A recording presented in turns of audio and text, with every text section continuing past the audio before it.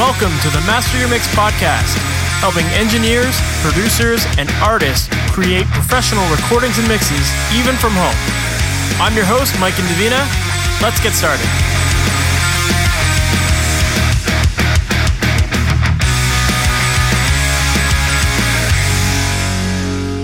Hey, welcome to the Master Your Mix podcast. My name is Mike and Davina, and thank you for hanging out with me today. Today, my guest is Harry Hess, and if you're not familiar with Harry, Harry is a musician, engineer, producer, and now mainly mastering engineer who is based out of Oakville, Ontario, Canada, which is my hometown, which is really cool. And Harry has worked with a ton of amazing artists over the years, everyone from Bare Naked Ladies to Billy Talent and everything in between. And he's even done some remaster projects where he's contributed to working on masters for Ed Sheeran, Madonna, Ray Charles, and even more. So lots of very cool stuff in his discography. And this is a really fun, interesting episode. And what I love about Harry is that he's not a mastering engineer that gets really caught up in the numbers and being technically correct and this and that. As you'll hear in this interview, Harry's not afraid to push the limits of audio. And if he clips, who cares? You know, that's part of the sound. And so I think it's really, really interesting because more and more I start to hear engineers that are like super technical and that follow all the AES specs and whatnot. And, you know, there's always talk about Spotify levels and hitting certain volumes and this and that. But Harry just throws a lot of that stuff out of the window here today, which is really cool and really refreshing. And I think that it really does show you the state of the mastering industry right now, where things are the Wild West, and where despite the fact that there are so many quote unquote standards that are supposed to be met, most mastering engineers aren't actually following those, and they're kind of going by their own rules because the artists have an expectation of what they want to hear. And the artists don't care about technical specs and that kind of stuff. They just want to hear masters that are exciting.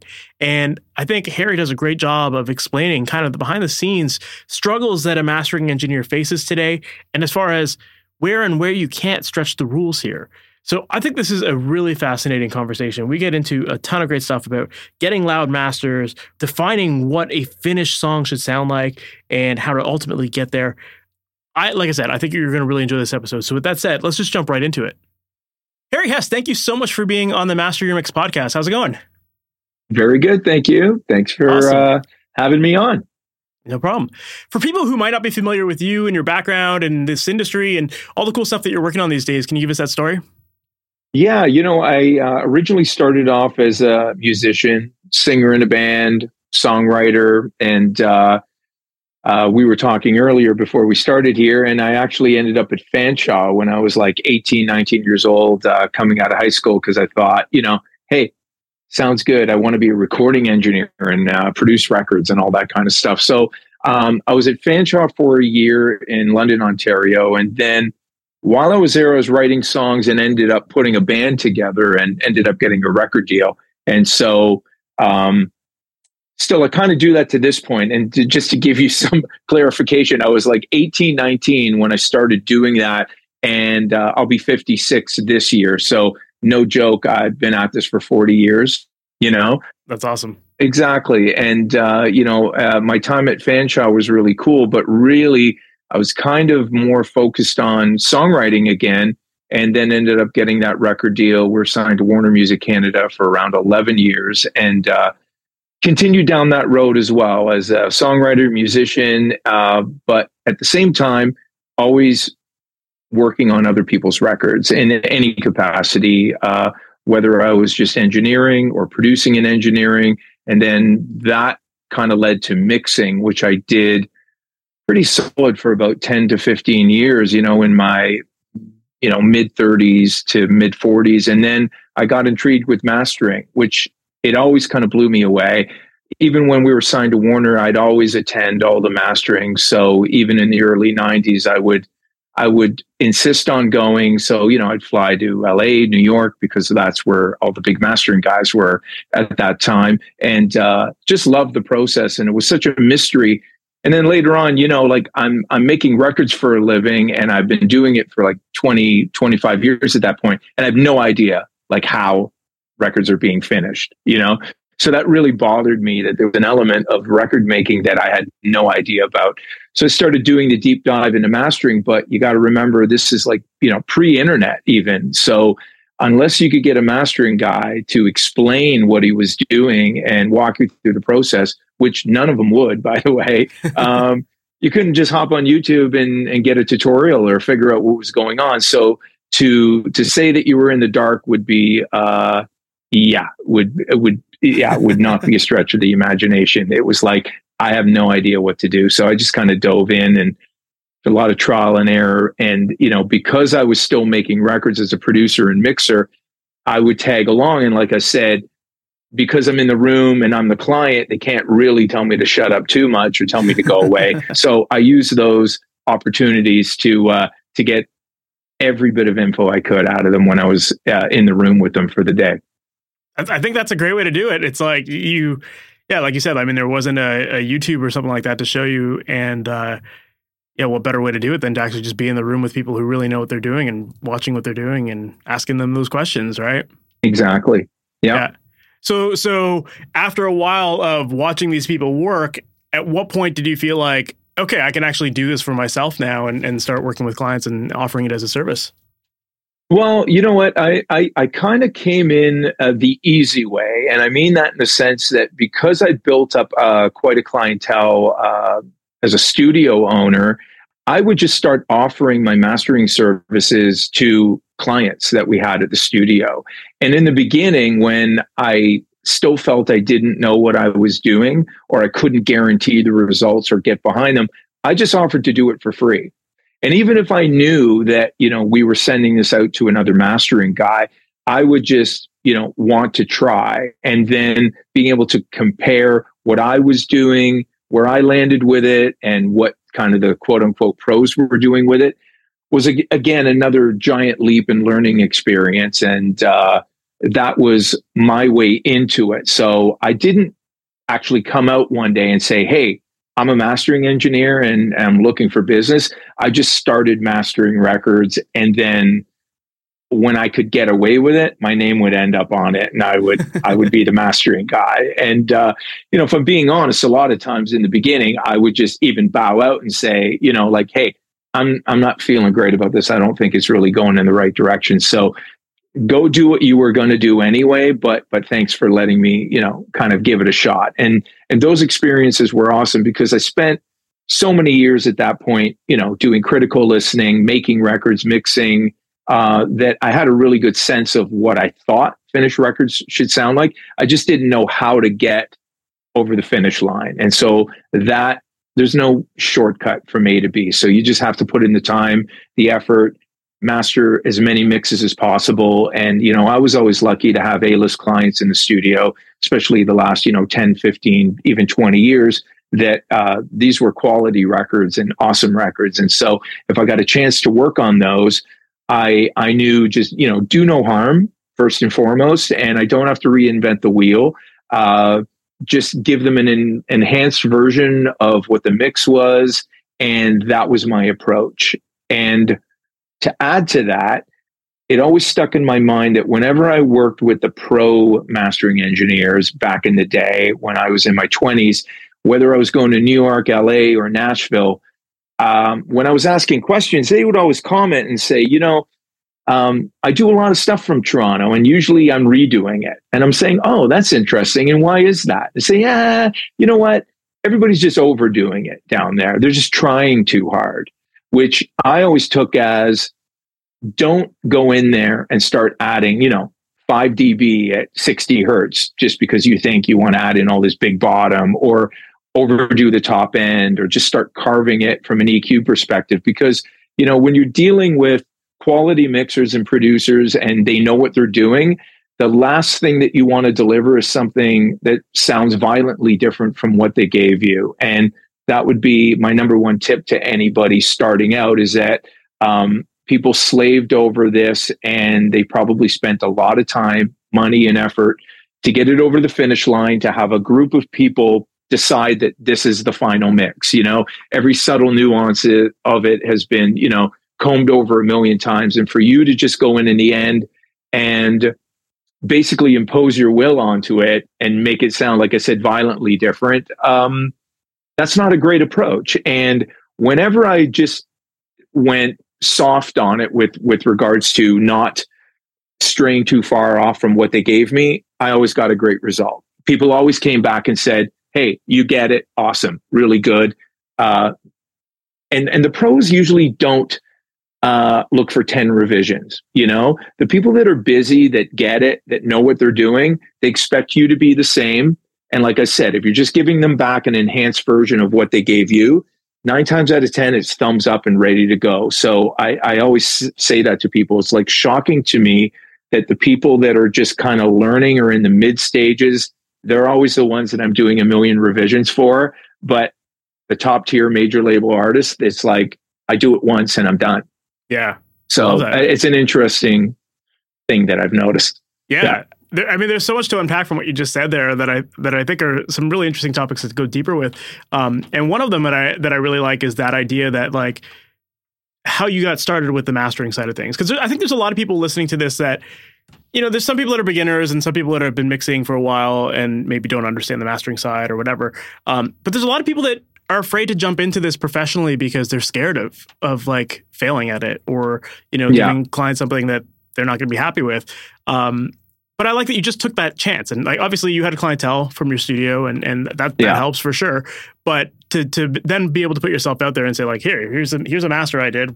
Let me know what you think. I think that's brilliant. You just got to take those chances, right? And then as a result, I'm sure you got to a point where you started to realize like, oh, I am beating out these other mastering engineers. Like I do know what I'm doing, and that builds your confidence, and it builds the artist's confidence in you as well. So I think that's a really good lesson for people. Like sometimes you just got to do it scared.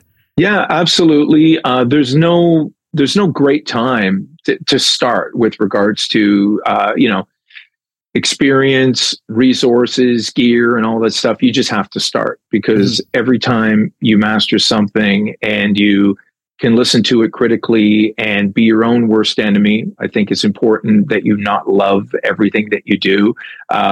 Again, another telltale sign of people that I've worked with that have, achieved whatever accolades that you might consider to be, professional. They all have that gene of like, it's never good enough. And I only part with it when I have to, not because I think it's great and I'm done. And, even talking to other mastering engineers, a lot of us have the imposter syndrome because, sometimes I feel like I'm not doing anything. And, when I get a great mix and I'm not doing anything, it is a bit of a weird feeling. And then other times you feel like you're doing a ton. And that also worries you because it's going to be so different from what they gave you. So all of those things swirling through your head at the same time kind of take you to a place where you're like, I need to know who I'm dealing with. When I'm specifically dealing with mixers that I've been dealing with for 10, 15 years, we have a workflow. We have expectations. They know what I'm going to do. And those relationships, I think, are key. So my advice to anybody starting is that you want to offer your services to as many producers and mixers that you know and that you can find that are willing to engage with you. And if you're not relying on it for income, let's say, which I don't think you can in the beginning, because it puts you in a position where you have to charge for something that maybe you're not ready to charge for, or you're not really at a level where you can compete with people that are charging. To put it in perspective, there's Grammy Award winning mastering engineers that charge $150 US a song, And so when I started charging $75 a song because I kept that in mind. Then I bumped it up to $100. And, I mastered a record 2 years ago that won a Grammy. And so I can put myself in that category of Grammy Award winning mastering engineer. And I didn't raise my rates just because I thought, I think we're at the limit. With $100 a song, it's just prohibitive to a lot of artists to spend more than $1,000 to have their record mastered, which, they're few and far between bands that still have budgets that allow for, all the different iterations of a record, like for you to get in there and do, your vinyl masters, your streaming masters, your CD masters. And I kind of do them all those formats included in that price. And, I'm personally just in a position that I've done enough things and I'm at a certain age and arc in my career where I can approach it that way. So I'm almost like a guy starting off in the beginning that isn't doing this for the money, which is, a good place to be at. Now I'm actually doing it because I want to do it and I love doing it. And the people that are in the middle that are, really trying to do this as a business and that's their only source of income, I won't lie to you, it's very difficult just to, earn a living as a mastering engineer, especially if you don't have those attachments with regards to clientele that have big budgets, or you have those gold and platinum records under your belt that you can use as a calling card. So, again, my advice would just start with people in your area, producers, engineers, mixers, and just start working on it. And then if you're really good at what you do, they'll start paying you to do it. Of course. Yeah. And I think the interesting thing about mastering is that it's one of those games where it's like, it's small price and you need high volume of clients or high volume of songs. So it's like if you're going to get into it professionally, you either have to be really, really good at sales and networking and like getting, bringing bands through the door somehow, or you already have that from something else, like there are people coming through. Whereas like something like a production gig, you can charge a lot more money for it, but it's more time in that sense too. And there's always a trade-off, I guess, in that sense. So, it is an interesting field because you do have to be, there's a lot that goes into it as far as like the clientele, running the business, and plus the work and all that kind of stuff too. Yeah, it's interesting. Yeah. You talked earlier about how like when you were kind of getting into it, you felt like, it sounded like you knew what you were doing with the mixing side of things. You felt pretty good there. Obviously, you were running a successful studio mixing for a lot of clients. But you mentioned that you weren't sure how records were being finished. And then we kind of just talked about this idea of like knowing how far to go and how sometimes you barely do anything and sometimes you have to do a lot. So I'm curious to know for you, like, was there one thing that you can say was like the thing that kind of made it all click? Like, this is how records are finished. Because I'm assuming you probably, as a mixing engineer, were probably feeling like my mixes are good, but there was something you were expecting a mastering engineer to do with your tracks, So like, can you define what that was that finished sound? Yeah, it was really, so back in the day, just to back up a bit, when mastering was still basically analog and you'd capture it to something called the 1630, it was still, we were working with levels that were very, based on analog, and people weren't sending finished mixes in the box where they had control over final levels and could slap a limiter on, or you would just get a mix that's just dialed to the top, or even red lights flashing, which I still get to this day. And it's quite comical and really difficult to work with. But if you go backwards 20, 30 years, your final mixes were coming off an analog desk. And so it was really easy for a mastering engineer to make it look like they've invented fire because they could get all this extra volume. They're typically cutting to vinyl, and there's all these formats that you're not really interacting with as a producer, engineer, or even a final mixer. So there was that side of mastering where it's basically a transfer, and you have none of those tools at your disposal because you're mixing off an analog desk. You're maybe putting it down to DAT, half inch, quarter inch.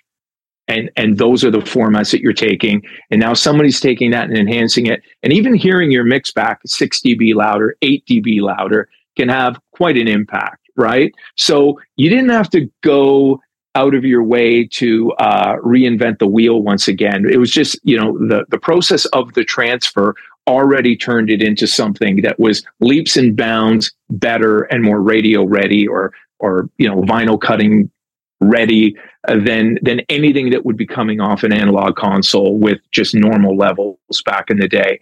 And so once we transitioned into more of a, mixing in the box or capturing mixes digitally, that's when things got really weird and confusing because, you could deliver mixes that were basically as loud as the master should be. And so, mix engineers started to enhance their mixes that they were sending to the client. And then they would send you, the off the console mix. And then you're supposed to compete with what the mixer guy sent to the client. And a lot of times you didn't even hear it because they're sending it to the client, not to the mastering.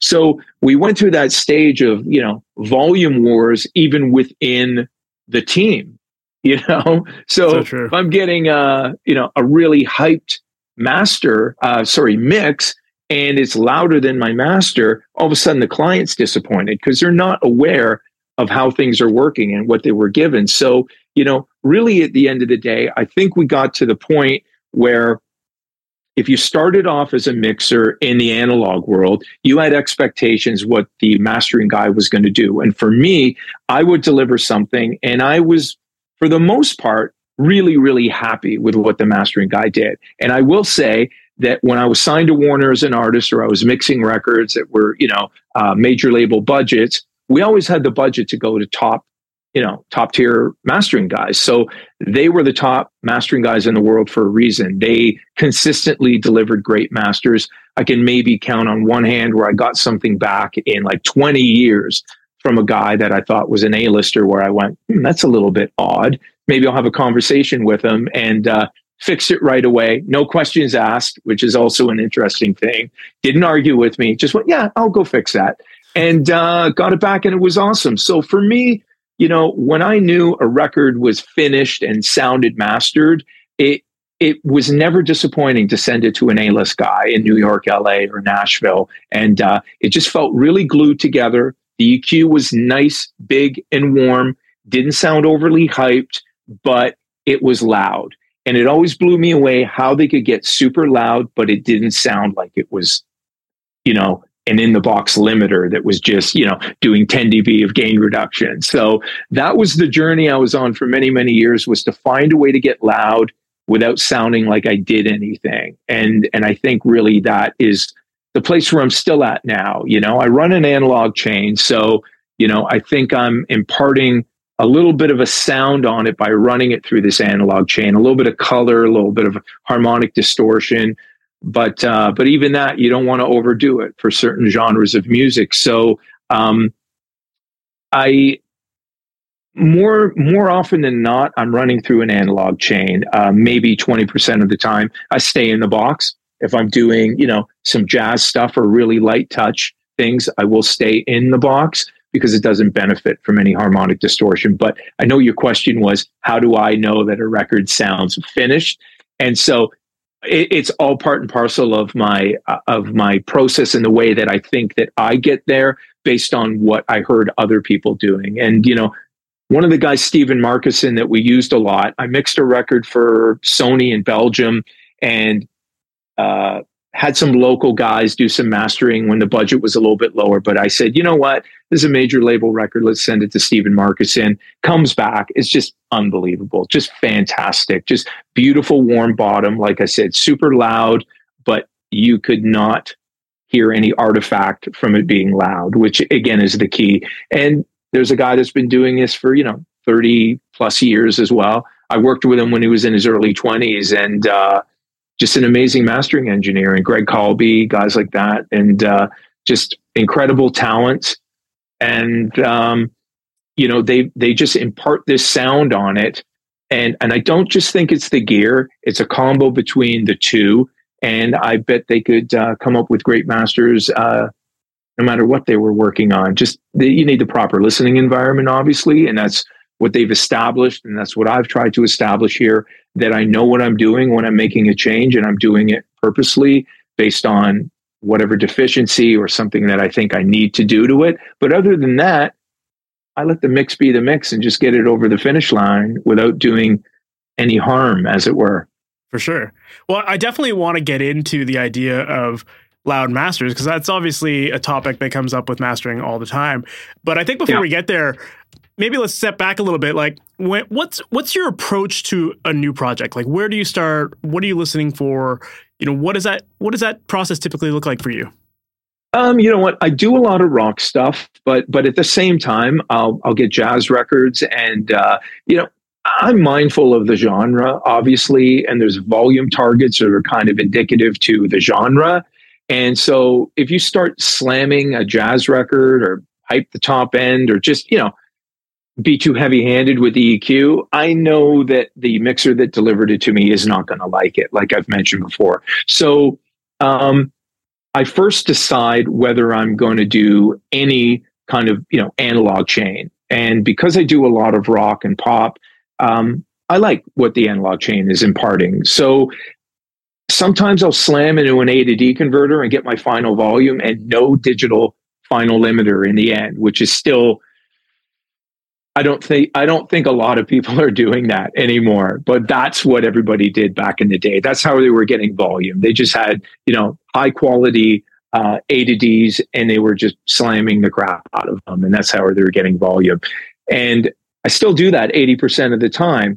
And if I feel it could still use some glue, and I know how I'm going to get that in the end with a digital final limiter, then I'll approach it that way. And I'll just back off my volume that's going into Sequoia, and I'll just capture it that way. And then I'll just do a little bit of augmentation, a little bit of gluing, sometimes even some MS, if I feel like I want to, just approach it a little bit differently. So I'm doing like maybe, little tenth of a dB EQ moves, and then a little bit of final limiting. And a lot of times it's, genre specific in the sense that I don't want to see any overs. I don't want to, push the limits where I'm overdriving an A to D to get that volume. So I'll do my final bit of volume in the box for certain things as well. Gotcha. So when you're talking about slamming the A to D, so you're just like literally sending your signal out of Sequoia through all of your analog gear and just like cranking the outputs of your gear back into your converter? Is that more or less the process there? Yeah, that's right. I'm actually, I pitch from just a laptop that's going into this 4-cell converter, which is a boutique, converter, and then I'm going out SPDIF out of that converter, and then the analog output of that is feeding my analog chain, and then I'm capturing in Sequoia. So I'm going into these EAR compressors, which are Esoteric Audio Research. They're basically, I think, the best knockoffs of the Fairchild 660s ever made. And then I go into a Mazalik EQ, and then the Shadow Hills mastering compressor, then the A to D converter, and then even after that, I have a Weiss, and I can do some digital limiting and level there as well. So I like the sound that imparts on it, and I kind of still go through that chain, even though that's a little bit of an older, antiquated approach to it. You'd love to see some mastering guys that have been doing this for like 30, 40 years, and you see some of the things in their chain, and you're like, oh my God, you still use that? And I'm like, yep, love it. I know a guy that uses like an L1 hardware, like, or an L2 hardware, and like just old, like crazy gear that, I don't know if sonically it's the best thing in the world, but I have a lot of high-end analog equipment that, I really like the sound that it imparts. And so, like I said, super light touch. I'm doing half a dB moves, and very rarely would I ever go beyond that from an EQ perspective. As far as gain reduction goes, I'm really doing none. If I see the meters move with regards to gain reduction, I already feel like I'm already pushing into it too hard. So it's gain staging. It's not a lot of any one thing doing a lot. It's just about little incremental moves up to kind of get it to the promised land. And, once you learn your chain and the, I guess the sonic differences from piece to piece and what they impart on it, then you can make choices what you want to keep in the chain, what you want to bypass. And so I've got a couple EQs that are always ready to go. But for the most part, I don't feel like I need to overdo any of that stuff. So I stick with the Mazalik 90% of the time. Yeah, it's very interesting. And like, I think you make a very good argument with that about the importance of having a good converter, because it sounds like the converter is really, like you said, like the thing that's helping you get a lot of that level out there. So for people who might be listening to this and thinking, well, I don't want to necessarily become an analog guy and buy all the equipment, like, what are some of the ways that you do that in a digital setting where you aren't running it through running it back into a converter and through a bunch of other gears, right? Yeah, I mean, simply start with a little bit of corrective EQ. Then I go into a limiter. Typically, I do a little bit of light limiting, and then another final limiter, which is more like a brick wall.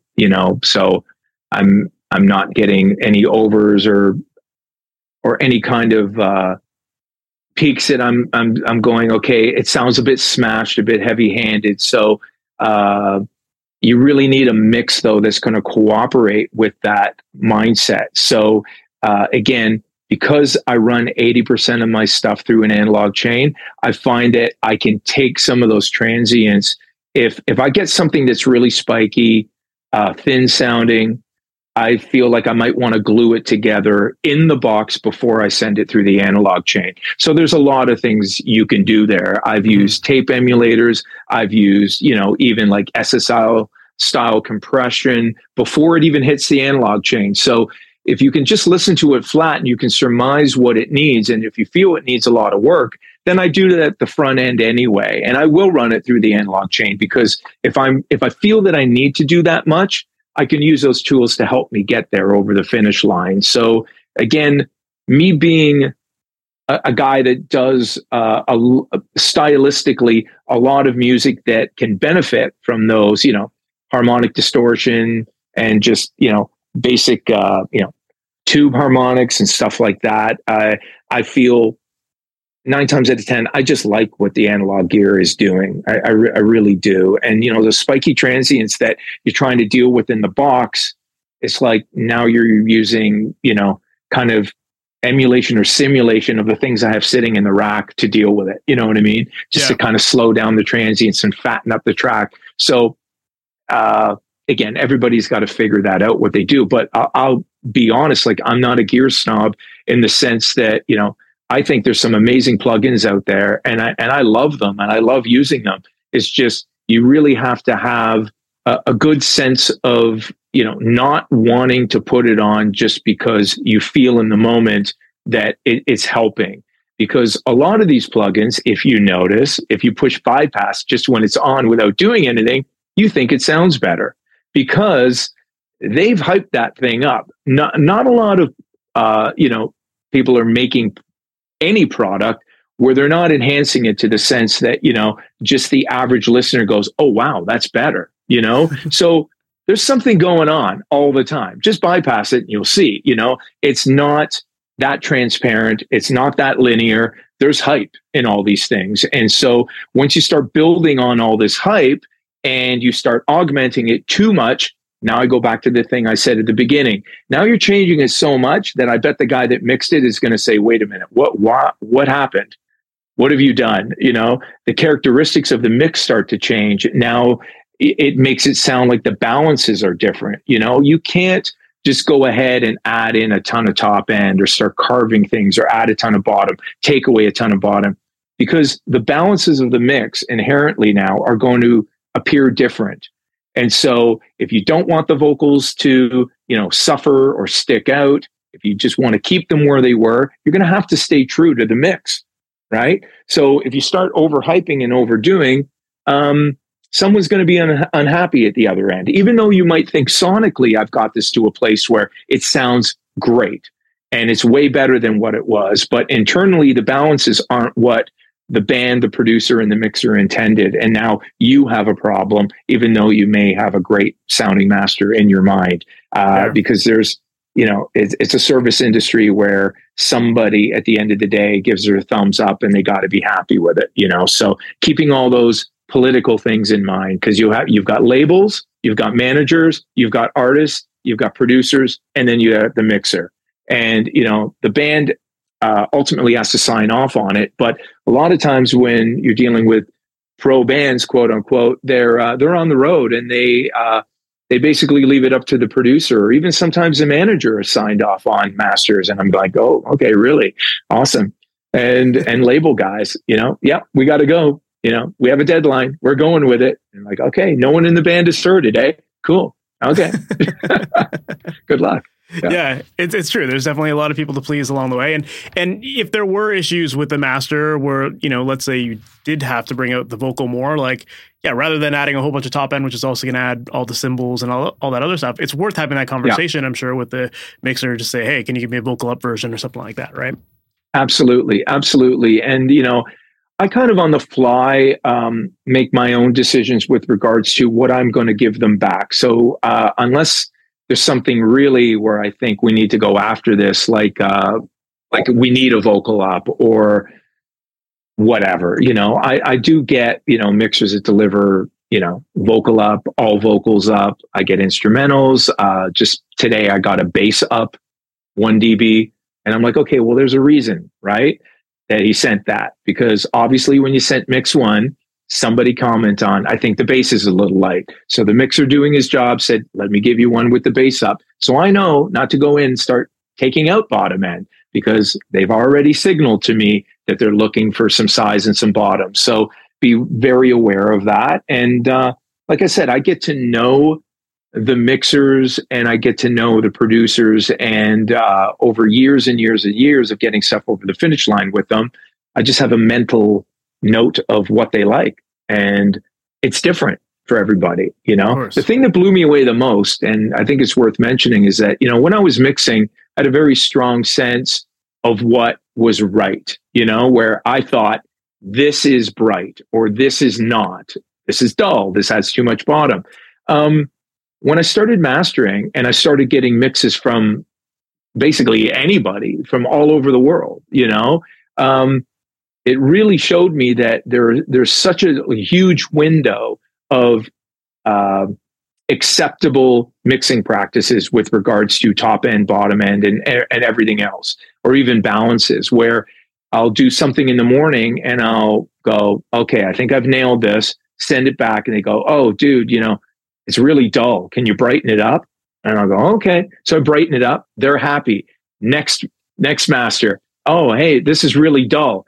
It's brighter than the last thing that I just sent out. And so the point here is that you really need to learn to communicate with whoever, is the, not the boss, but, has final say on what goes out to the world, and the finish, gets it over the finish line. And I tell everybody, I go download the top 10 songs on Billboard right now and actually do it cross genre, like get a dance track, get a pop track, get a, country track. They sound violently different from each other. There's all kinds of different volume targets. There's all kinds of different versions of top end, bottom end. There's thin masters that have number 1 hits. There's big bottom endy dull masters that have number 1 hits, So that's not the defining factor on your success, whether I do this too bright or too dull or whatever, but there is a window of acceptability that we've all kind of agreed on, for lack of a better word, like it was just like, this just sounds right because this is, the mix that I was delivered, this just makes sense to me. And that's where there's no shortcut to get to that point where you can listen to something and decide that this sounds right. Mm-hmm. And it's a mix by mix thing sometimes. And typically there's a lot of consistency from mixers that are really good on an album. But a lot of times you'll get 4 songs from one mixer, a couple songs from another mixer, and you're trying to make all that fit, especially now in a world where people are delivering singles. They'll go do a single with a producer in a particular studio, particular mixer, and then the next single, they'll just blow that whole team up and just go with different studio, different, producer, different mixer, and it sounds completely different. And that's their next single. And then even trying to anticipate down the road, will these ever have to live on a record together? And a lot of times the answer is, I don't know, because we'll see what happens when we get to 10 songs. We might want to put this out and revisit it again down the road. But you can have songs, singles from bands that have recorded records in the same, 24 months, 3 years, sound violently different from each other, but they're great and they sound good in their own right. And so there's no real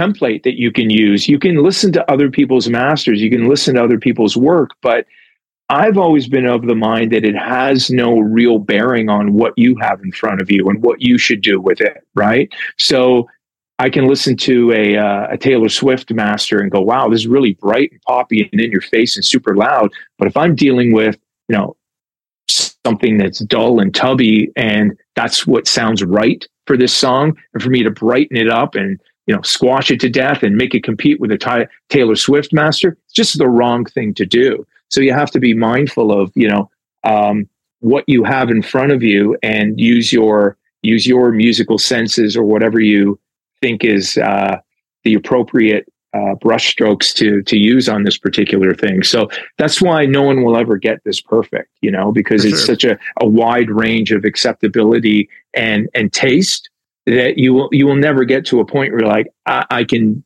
do this every time and do the same thing and it'll always work. There always has to be some back and forth involved, no matter what. Yeah, absolutely. I mean, tastes are always changing, and even the artist. I mean, even your taste, you could mix the same song 3 times in one day, before lunch, at noon, and in the evening, and you could have 3 completely different masters just based on what you're feeling, in that moment. So it's like it's just going to happen that way, where our ears just tell us what feels right. Now you bring up an interesting point of like how a lot of records these days, or a lot of artists these days, are making singles, and they'll do one song at a time, and maybe they're working with different producers, and eventually they are putting these songs together and putting, you get 10 songs from different art or different producers, different studios, blah blah blah.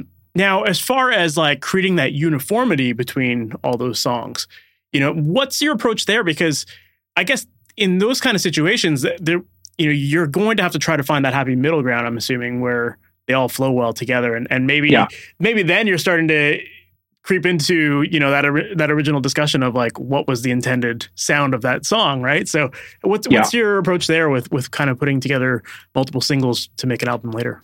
Yeah, and look, the same thing applies to compilations, and I've done a ton of compilations and a ton of basic like best ofs and things of that nature, box sets where they're violently different from each other, record to record. And that's where I really think having the analog chain is a little bit of a secret weapon, because what I can do with that is on the way into the analog chain, I can, first of all, level match everything, so it's hitting the analog chain consistently.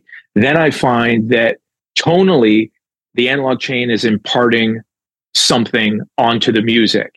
And the uniformity of it imparting that same sound onto everything works in my favor when I'm doing compilations or doing whatever I'm doing. And, not to contradict myself, but, if, you don't want to stray too far from what they gave you, but at the same time, if you're not being heavy-handed with your analog chain, it should be rather transparent, but also impart a sound. And so if you like what I do, that's part of it, And so when I'm approaching something like singles or a compilation where everything's different, I do find that being part of my process is extremely helpful, because like I said, if you run through these EARs, you're running through those tubes, everything has that sheen to it. Then my EQ strokes, it has that sheen, that A to D converter. It also has a sound to it. And then I'm capturing. And then again, I like to leave a little bit of room in the box so I can do final tweaks to level match,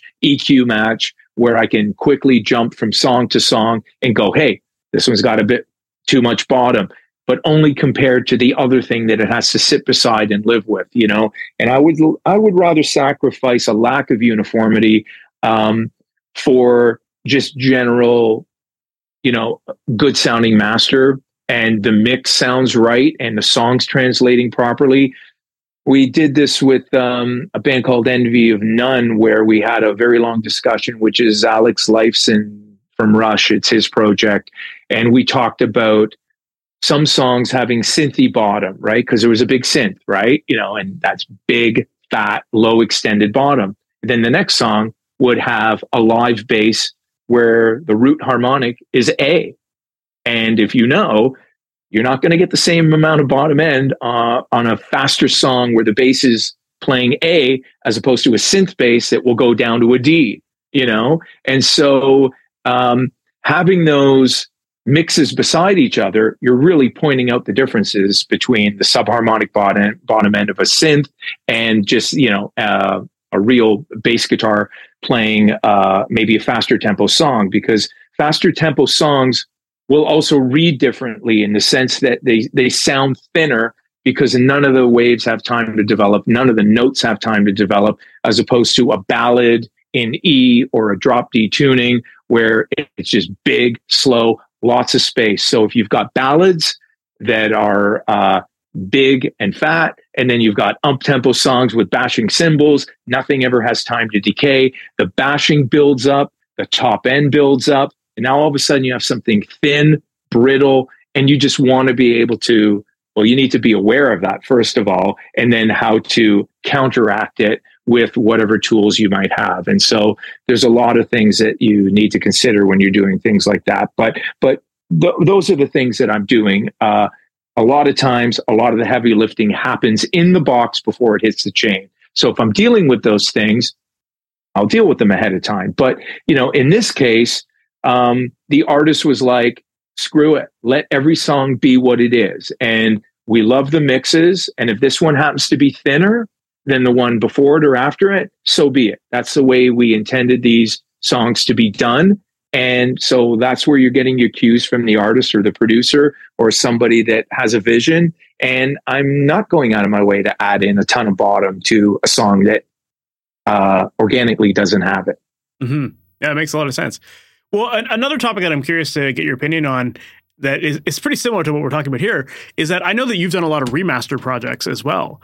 And so, that's an interesting challenge in itself, because, most of the time, if something's getting remastered, it's often a record that people care about already. And, like they're trying to modernize it, whatever. So how does your approach change when it's a remaster project versus something that would be a completely new project for you? Yeah, I mean, it really depends on the time when it was originally mastered. And most of the time, obviously, I prefer to get, a new digitized version that either came off tape or what have you. But that's not always available. So major labels I'm going back even 20 years plus now, they went and digitized all their masters. So if you're dealing with Warner, like I've done Warner compilations where, there's Madonna, there's Yes, there's, do sounds of the 50s, sounds of the 60s, sounds of the 70s. And they're all very genre specific to, the recording style back then. And they'll give me, 2496 WAV file masters that were captured, actually even 192 that were captured off, 1/4-inch masters, 1/2-inch masters. And they've got, pros that are doing those transfers. And then you'll get, so that's the best case scenario. And then you'll get somebody that's got the CD, the 1644 WAV files that are ripped off the actual CD and say, hey, can you remaster this? Because, that's the only source that we have. And I don't mind that at all, because, if you're talking 70s, 80s, well, if we're talking CDs, we're talking 80s and 90s, I can almost guarantee that I can give you a better mastering job than what was done back then, even from the best mastering engineers in the world, because the gear just was very prohibitive in the sense that they couldn't get the volume. There was no digital limiting. I can 9 times out of 10 blow that out of the water. And that's that's not me bragging about it. That's my gear. It just sounds better. Like I can take those 1644s, run it through my analog chain, capture it, not do a thing, A/B it with the master that came out in 1985, and it's just a million times better. It's just, not hard to do. So that's why a lot of people are compelled to do it. So major labels are, touting, anniversary releases, remastered anniversary releases. And look, for the most part, I think they do sound way better than before. At least all the ones that I've got, I felt very strongly like, oh, hey guys, wait till you hear this. You're going to be super happy. And I do a ton of that. Yeah. Well, I'm intrigued to know like how there's got to be some sort of like internal struggle there of like how faithful do you keep it to the original master versus like what you might instinctively feel with these tracks too. So, how do you approach that? Yeah, well, it's sonically enhanced, and that's about it. It's bigger, louder, and a bit more clarity, and volume really can fool a lot of people. So if you have something that you're being the 6 dB quieter than what I just delivered, I literally can do nothing to it. And you'll go, I'll pick the louder one every day, which is, why we had the volume wars and still do. And, the only thing I'll add to that is like, everybody still wants really ridiculously loud masters, unfortunately. Well, and that was another thing I was curious about. I mean, volume has come up many times throughout this conversation. And, it seems like these days there is this industry push to have like, well, the streaming services and whatnot are saying like make quieter masters, and then it seems like the mastering engineers are like, screw that, we're still going super loud. So I'm curious to know, like, when it comes to the levels that you're typically aiming for, obviously it's going to depend on the genres and all that kind of stuff. But do you find that you have kind of like a sweet spot as far as level goes that you try to typically aim for to make competitive masters these days? Yeah, I do, and I'm mindful when I'm delivering streaming masters, and I kind of prefer to have the in-the-box limiter because, again, if I'm delivering something with a lot of overs, another thing to keep in mind is that, when I'm delivering this, if I'm delivering it to a label, major labels, Warner, for instance, they won't accept anything with overs on it. So I can't be, beating the crap out of my A to D converter and delivering something like, I'll get a phone call and they'll say, hey, Harry, that master you sent, there's 15,000 overs on that one song. And I'm going, yeah, I know. And like, yeah, we're not going to send that through. And I'm like, okay, cool. Go back it off a couple dB, reprint, put a final limiter on, and no overs, right? So I have to go the route of digital limiter in the box. I can't do it that way because I know that there's certain labels that just have quality control, and they're not wrong. I mean, technically, you're delivering something that still needs to be converted to another format. It's a lossy format. When it gets converted, there's a great danger of creating overs and having distortion and never being able to fully anticipate the quality of the D to A. On everybody's playback systems, it's the wild, wild west out there with regards to, if I'm listening back off an $8,000 D to A converter and I'm like, it's fine. Well, yeah, it's fine. And nobody else is going to hear it this way. And so once we start going down the rung of quality with regards to D to A, you also need to keep in mind that there has to be some sort of listening experience on the user end that is, that's not giving them a horrible listening experience. So there's so many things to consider. My favorite masters to deliver are the vinyl masters because there's no digital limit.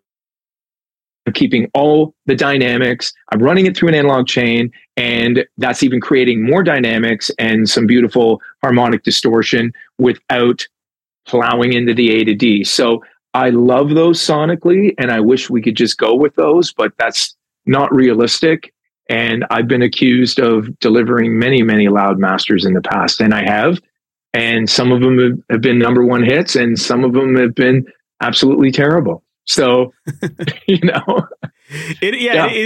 is a wild time because I just feel like there's so much conflicting information out there these days about levels and how loud things should be. And then you hear that things are going to get pulled down, and it's like finding that sweet spot and knowing that it is going to translate across various playback systems, but also on different streaming platforms and all that kind of stuff. It is pretty wild out there right now. So as far as like that, there's a couple questions I have based on what you just said there, but as far as the translatability, I guess, having your songs translate, what, obviously, you are listening on an expensive converter. And so, like you said, like things are going to sound great in your studio. You've got great monitors and all that stuff. So as far as like making sure that things actually translate outside of your studio, like, are there any steps that you take there to help ensure that? I used to a lot more than I do today, only in the sense that I was, just doing more quality control checking in other listening environments. And I think I've got it down to the point where I'm pretty confident by just knowing what my final volume targets are, how they're going to translate.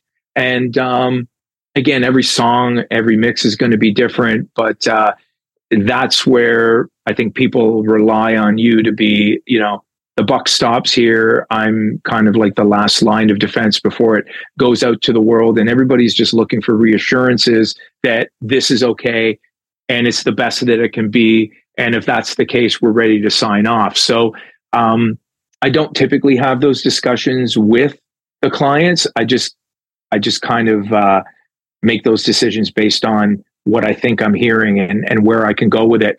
I do get comments sometimes where people say, "Hey, sounds great. Can you turn it up anymore?" And if I think I can, I'll go, "Let me give you another. I'll turn it up half a dB or a dB." Or if I've already done that, I say, I can't. I already pushed it to where I was hearing some distortion. I backed it off a touch after that. So I know that if I go back there, you're going to get something that's not listenable, or you're going to create some problems with regards to playback scenarios, or even conversion scenarios where, you're going to Spotify or Apple. And like I've said, those formats, what we deliver as WAV files are not the final masters. They get converted once again, and you open up the, I guess, the floodgates with regards to, danger floodgates are being opened every time it gets converted again, especially to a lossy format. And that's where a lot of artifact and weirdness can happen. And if you have a lot of overs, you can create problems for yourself. That being said, every master that was ever delivered in the 80s and 90s, once digital mastering was around, had overs. Grab a CD, stick it in, check it out in your DAW. Red lights flashing for 20 years. Nobody noticed and nobody cared. It actually sounded great. Doing a lot of rock, it sounds awesome. Yeah. I don't know if I want that on a jazz record or an acoustic record. So the mindset is, you really just have to know who you're delivering to and what their expectations are. I could deliver a really loud master to one person, and I can get fired. I can deliver something quieter to someone else, and they ask me to turn it up. So again, just know your client in that sense. Yeah, that makes sense. And I love that you bring up that idea of like not being afraid of overs, because there's so many people. It's like, that's one of the first lessons you learn is don't try to get the red light going. And so because of that, people it's like this golden rule that nobody wants to go near that. And but sometimes it is the right move. So, it does come down to trusting your ears. And the fact that you even mentioned sending masters to a label who, by most amateur engineers would think that a label is like the highest clientele you could possibly get. It says a lot about trusting your ears and knowing what's right for the song and believing in that. Yeah. And again, look, if you can't get it over the finish line doing what you think is sonically the best, then you have to compromise and you have to play ball, So I may do a master and think that it sounds best this way, but if it's just going to get rejected and I know that, well, then I'll have to approach it differently, because that's the time we live in right now, where, people have got their mandates with regards to how they like masters delivered and how they basically get them into the system and get them out to the world. And you can't ignore that protocol. They have their ways of doing things. And it's just funny when you deal with all the majors and they all do it differently. And some of them wouldn't notice if you delivered it this way, and some of them notice, but they don't care. Some of them do their own metadata. Some of them rely on you to do metadata. And again, it's a wild, wild west as far as that goes. So you just do what you're asked and do a good job, and hopefully you get hired again. Yeah. So I'm curious to get your opinion on True Peak limiters then, because that seems to be like the big thing these days. All these limiters are coming out with True Peak, so you never have those overs. What's your thoughts on that? Well, I mean, I think there's a sonic compromise to it. Whenever I slap on a final limiter in the box, as opposed to just going and slamming into the A to D converter, I always find a narrowing in the stereo field. I find it gives it a little bit of a hug. You know what I mean? It takes the edges off the dancey stuff on the outside, which, look, sometimes I'll admit I don't mind that, because if you've got something that's a little bit overly hyped and can get a little bit annoying when it hits a certain volume target, the thing to understand as well, as you move up and you hit certain volume targets, there's artifact to being loud. You can have the exact same mix or exact same mastering process. If I drive into it more and more and more, listen to the artifact that's coming, listen to the cymbals start to change, listen to the characteristics of the mix all of a sudden start to change. And that's the artifact of either driving into a limiter or being too heavy-handed with whatever you're doing. So for me, in the sense of in-the-box limiting, I find that it is actually limiting from a sonic perspective, but that's the way 90% of people are delivering their final masters, even the big guys, because for simplicity and ease, they're capturing at a certain level. That can also be their streaming master, their CD master, and their vinyl master. And they're just going to adjust the output of their final limiter or even their input to it based on what goal they're trying to achieve. And that now is the format that they're delivering. So if I'm going to deliver a high-res 2496 and that's my streaming master, I can very easily do that with a final limiter on. I know that I don't want any overs because that's just what I want to deliver in this particular case. If I'm doing a CD master, red lights are flashing, all good. And I might even want to run that again and just do it through an A to D converter. But again, if I'm being honest, it's project by project, where I feel that the people at the other end want that, and they, for lack of a better word, appreciate the effort and the sonic difference between the two. So Sure.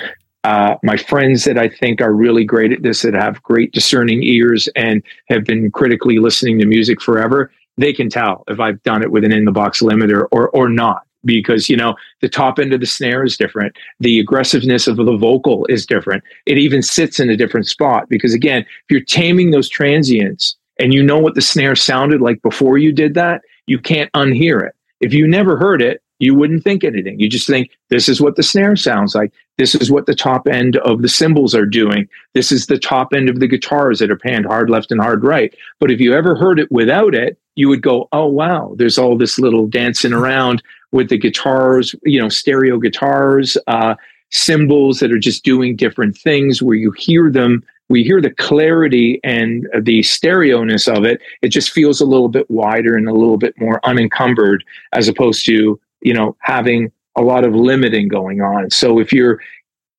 wise, you will do multi limiters, in the sense that I don't mean multi-band. I mean, you have multiple limiters doing little bits as opposed to one doing a lot. Never a fan of one limiter doing a lot, unless your mix is completely unglued, because it will glue it together doing a lot of gain reduction. So, but I'll do that before, in the beginning stages, when I'm pitching it, through the analog chain. If I feel I need to glue this and it's really just all over the map, nothing's matching and doesn't sound like a finished record, then I'll approach it that way. But, typically mixers, especially in the box, they love their limiters. They love their 2-mix chain with compression, limiting, and everything's dialed in, everything's sitting where it's supposed to go. And there really isn't a whole lot of dynamics. So it's pretty rare that I get mixes that are just wildly flying all over the place with tons of crazy transients. Usually the mixers dealt with all those things beforehand. So you go back to the don't do as little as possible, and you're gonna get happy clients. Yeah, someone else has already done all that work. Yeah, I love that's that. Right. Yeah, I love that. Yeah. Harry, this has been really interesting, and I think that it, coming back to that question of what does a finished master sound like? I think that you've done a really great job of, explaining why different songs sound different, and, why one mastering engineer is going to sound different than another, and how overs are sometimes good and sometimes not good, and true peak and all that stuff. I think it's a really fascinating conversation, because it really is the Wild West. But I think at the end of the day, it all comes down to, when you're we're all trying to make music that pleases our ears, and we're trying to find people on our team that can help us make that vision come to life. And so I think when people are picking you as their mastering engineers, because they're familiar with what you've done, they like that sound. That's why they go with it, right? And when they're making their mix and they're making their decisions on, you know, how much compression or limiting to use, it's because that's what feels right to them. So it is a really interesting conversation to have in terms of like what a final song should sound like, or, you know, what a finished song sounds like. But I think you've given us some really great insight into, you know, what can be done in the mastering stage and what can and shouldn't be done sometimes. And, you know, I think it's a really interesting topic, and I'm really grateful for all this information you've given us here today. I think it's great. Yeah, absolutely. And, you know, the other thing that I like to offer to, you know, people that send me mixes to master, I'll just do a quick run through and give it back to them. And a lot of times they'll come back and go, oh, that's what's happening when we hit that volume target, you know, because if I have to do a lot of, if I'm adding a lot of volume, again, there's an artifact that happens with doing that. Somehow I got volume, and it's not as simple as just turning up a fader, you know. What happens to the mix when it's a dB louder, 2 dB louder, 5 dB louder is very different, right? So if you gave me a mix and I'm adding 6 dB of volume, you might need a second to climatize to what I've done, even though I've done nothing, right? So I've delivered something, but there was artifact or something happened when I hit a certain volume target. And there's so many variables that add up to that, you know, I like to let people hear what that's going to be. And typically people come back and go, oh, okay, if that's happening, I'm going to tuck my vocal back a bit, or I'm going to turn it up, or I'm going to take that hat down because, wow, did that ever come up, right? Mm-hmm. Or cymbals. Typically cymbals, rizziness of a guitar, top end of a snare, those things are the things that, you know, you might go, oh, wow, I didn't expect that. Truncation of a transient. They go, oh, losing my snare a bit. Yeah, because if you want it that loud, the snare was the loudest thing in the mix, and that got hit first, or the bottom end of the kick drum. And now we're hearing, you know, a bit of limiting or crunchy limiting, or the bottom is being sucked in a bit. You're getting some pumping and breathing going on because I had to do a little bit too much. And when I'm doing too much, you're going to hear something different. Again, I know I keep hitting that home, but I can't emphasize enough that the pros say to me and go, I like working with you because you don't F up my mixes. And I go, oh, okay. So take note of that, because a lot of people just love to slap on plug as they go, and then I did this, and then I did that, and then I put on the tape simulator, and now listen to all that bottom. And you go like, okay, yeah, they're not going to love that, you know? Yeah. So. Well, it sounds like, yeah, your analog chain, every piece of it is just adding maybe a little bit more gain here or there or whatever. And it's all coming together. And it you know, it's like, I remember like the first time I really realized how a limiter can impact your sound. Like I remember playing with like the Waves L2 and putting it on a snare drum. And it's like, that's to me, that's like the most obvious thing. Like if you start to hit it pretty hard, your snare just disappears. It's like, what happened there? Like all that initial attack was missing. So it's like, every piece of gear has its own unique character that it adds. And then when it all comes together as this like, you know, serial chain, it all just impacts the next thing. And it just, you know, makes it a little bit sweeter down the road. So I love that. I think that's great advice there.